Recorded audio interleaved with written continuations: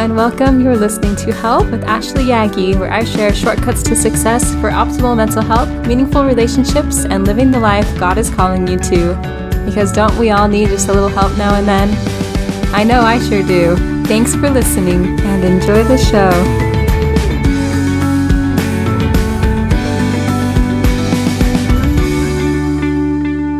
Hello, everyone. Hello, friends. Today, I'm talking about building a spiritual foundation in our homes. I'm overjoyed to get to remind you of the glorious promises we have received for our efforts in this and some practical applications that we have found that make a living faith doable for our family. We will begin with the promise and counsel from our prophet, President Russell M. Nelson, from his final address in the October 2018 General Conference for the Church of Jesus Christ of Latter-day Saints. He said, quote, "The new home-centered, church-supported integrated curriculum has the potential to unleash the power of families as each family follows through conscientiously and carefully to transform their home into a sanctuary of faith. I promise that as you diligently work to remodel your home into a center of gospel learning, over time, your Sabbath days will truly be a delight. Your children will be excited to learn and to live the Savior's teachings, and the influence of the adversary in your life and in your home will decrease. Changes in your family will be dramatic and sustaining."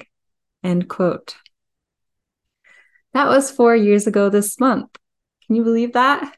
How are we doing?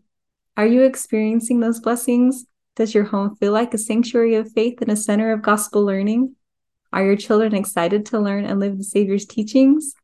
Has the influence of the adversary decreased in your life and in your home? As we prepared for General Conference, Emily Bell Freeman shared the following. She said, "I was having this conversation with this woman who said to me, sometimes I feel like in the church, we get wrapped up in the rule system of the church, that everything becomes this strict set of rules that we live our life by.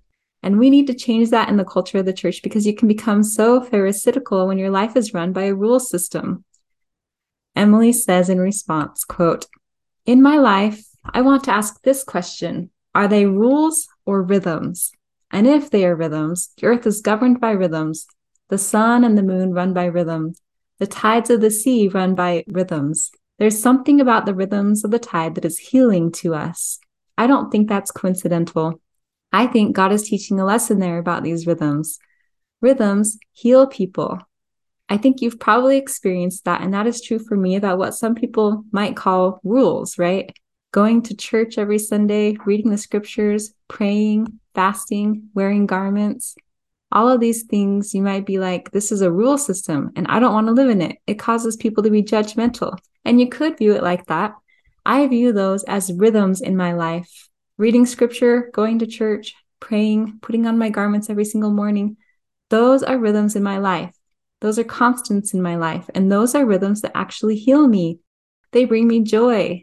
That is just true in my life. And sometimes maybe the fault is ours. Maybe the fault is not the culture of the church. Maybe the fault is how we're viewing those things. And for some people, they might be rigid rules, but for other people, they are rhythms of holiness. And depending on the way you enter into those is the response you will experience.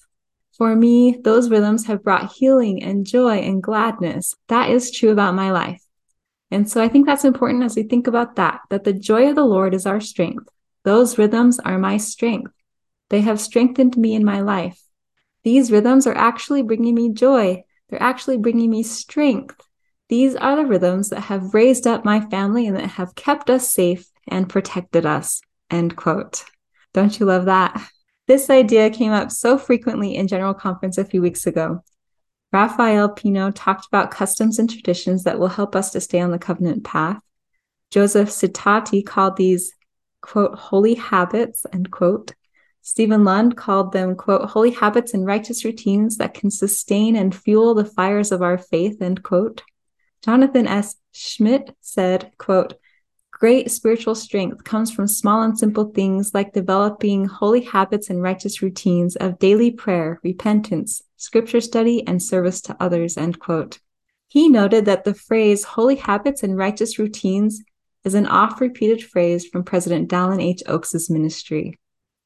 I remember distinctly in 2014 when Linda S. Reeves of the Relief Society presidency spoke in the April General Conference. We were living in Kentucky far from family, and I had two small children, and I was entertaining them during conference with our little conference board. And I had so many righteous desires for my little family.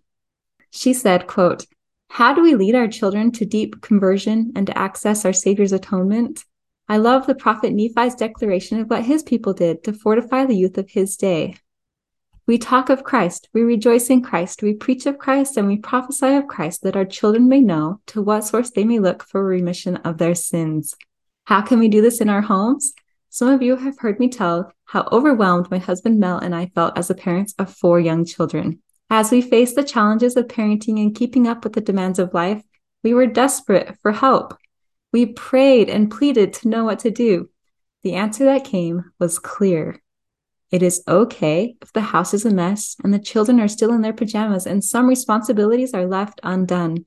The only things that really need to be accomplished in the home are daily scripture study and prayer and weekly family home evening. A friend recently cautioned, when you ask the sisters to read the scriptures and pray more, it stresses them out. They already feel like they have too much to do. Brothers and sisters, because I know from my own experience and those of my husband, I must testify of the blessings of daily scripture study and prayer and weekly family home evening. These are the very practices that help take away stress, give direction to our lives, and add protection to our homes.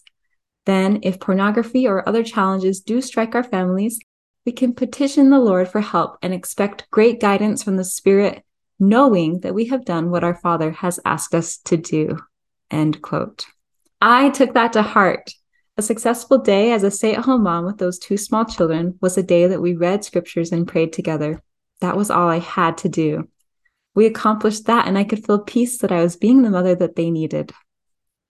So how did we do it then, and how do we do it now? Bless the internet that allows talented Christians to share ideas and resources across the globe.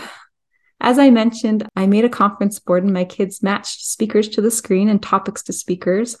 We got simplified versions of the scriptures that my kids could understand and enjoy so they could learn the people and the stories. We bought a few scripture readers off Etsy that were fun and engaging for them. We kept it short and sweet. For family home evening, I had learned some valuable tips from members of our prior ward in Peoria, Arizona. We kept it short, sweet, and fun, and made sure to include family night treats.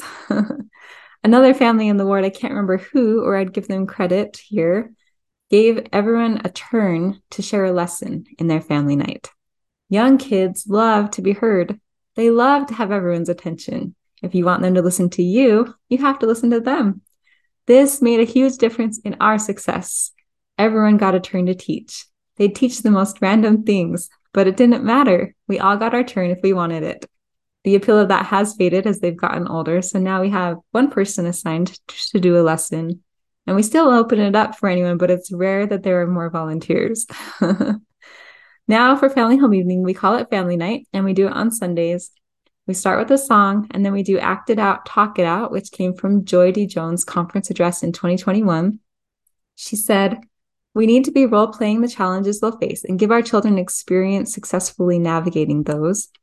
I'll include the resources I have for this on my blog at ashleyaggie.com/blog if you'd like them. In the past, we've done manners and standards here where we chat about exactly that. After that, we have a lesson followed by an activity. After family night, we have our family council as we were instructed to do by President Ballard in 2016. We call it a MAJ, which stands for Meeting of All Yaggies, MAJ. This happens at the table during family night treat. We do a call to order and start with positive feedback. We recognize each other's efforts and positive activities by each other throughout the week. I love seeing my kids recognizing each other, having them routinely giving us an extra thank you for the things we do for them, and having that space where they are used to us highlighting their triumphs. We then move on to family business and talk about the upcoming week, household logistics, children and youth goals, or any other business. We then try to end with affirmations. And again, we try to keep it short and sweet. Scriptures nowadays for our family happen just before bed, and it's meant to be a supplement to individual scripture reading. I still read scriptures with my 6-year-old outside of this scripture time, and we try to do the simplified scripture readers in the morning with family prayer. That doesn't happen with regularity, but we try. But the evening scripture time is where we try to highlight something special from Come Follow Me. We use the Line Upon Line Come Follow Me video toward the beginning of the week and talk about what to expect to see when reading that week so that they're prepared and can hopefully understand it better. And this family scripture study looks different almost every day. Sometimes we use videos. Other times we listen to podcasts or we talk about certain scriptures. One of our favorite podcasts for this is 1 Minute Scripture Study with Kristen Walker-Smith and Callie Black.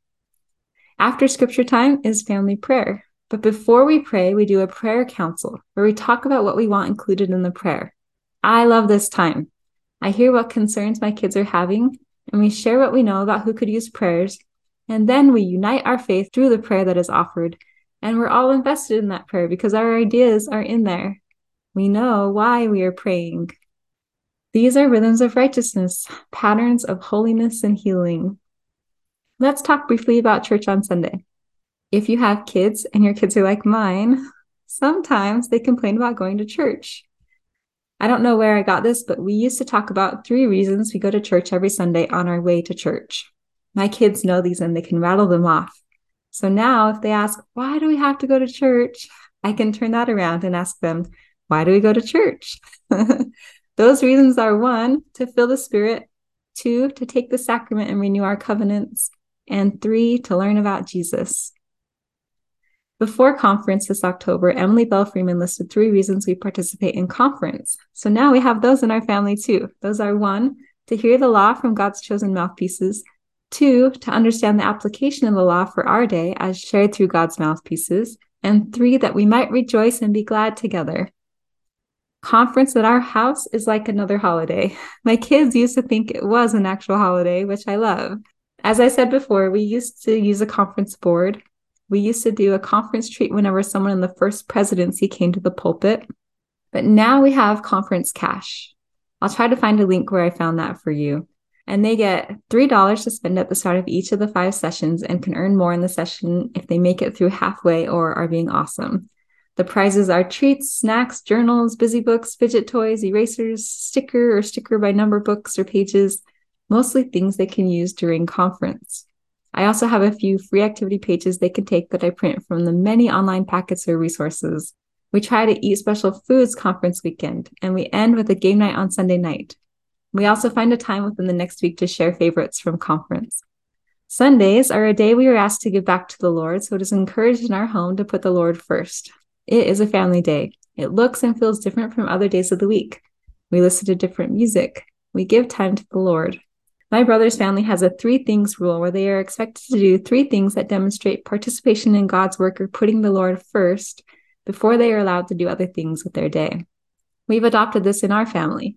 This can be writing a letter, calling an extended family member, reading scriptures, playing church music on the piano, serving others, building a family relationship through spending time together you wouldn't normally, or many other things.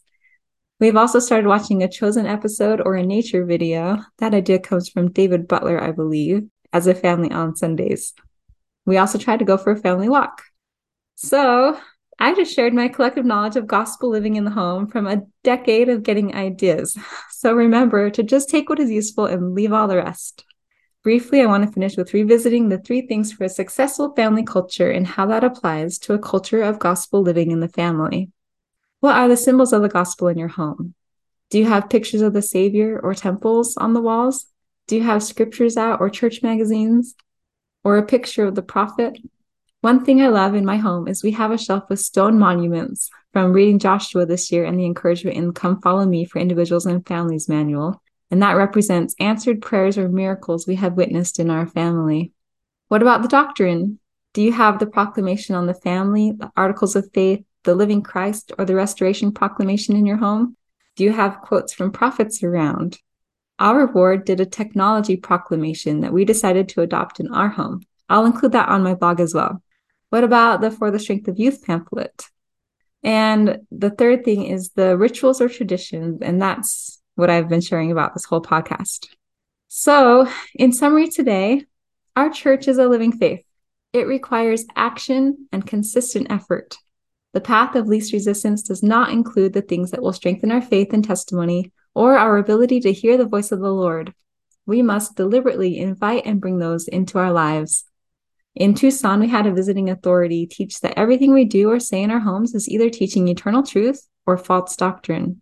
Engaging in holy habits and righteous routines will provide healing, strength, and power to us and our families. We want to make sure we don't get too busy, that we lose sight of the things that matter in the end. In the words of Sister Reeves, quote, "The only things that really need to be accomplished in the home are daily scripture study and prayer and weekly family home evening," end quote. If you feel lost or overwhelmed, start small. Remember that anytime you do these things, you receive the strength and blessings from doing them.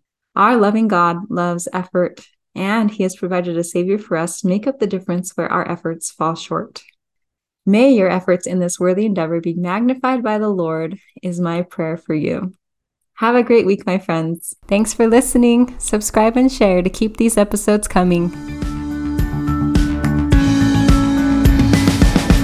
The content shared is for educational and informational purposes only.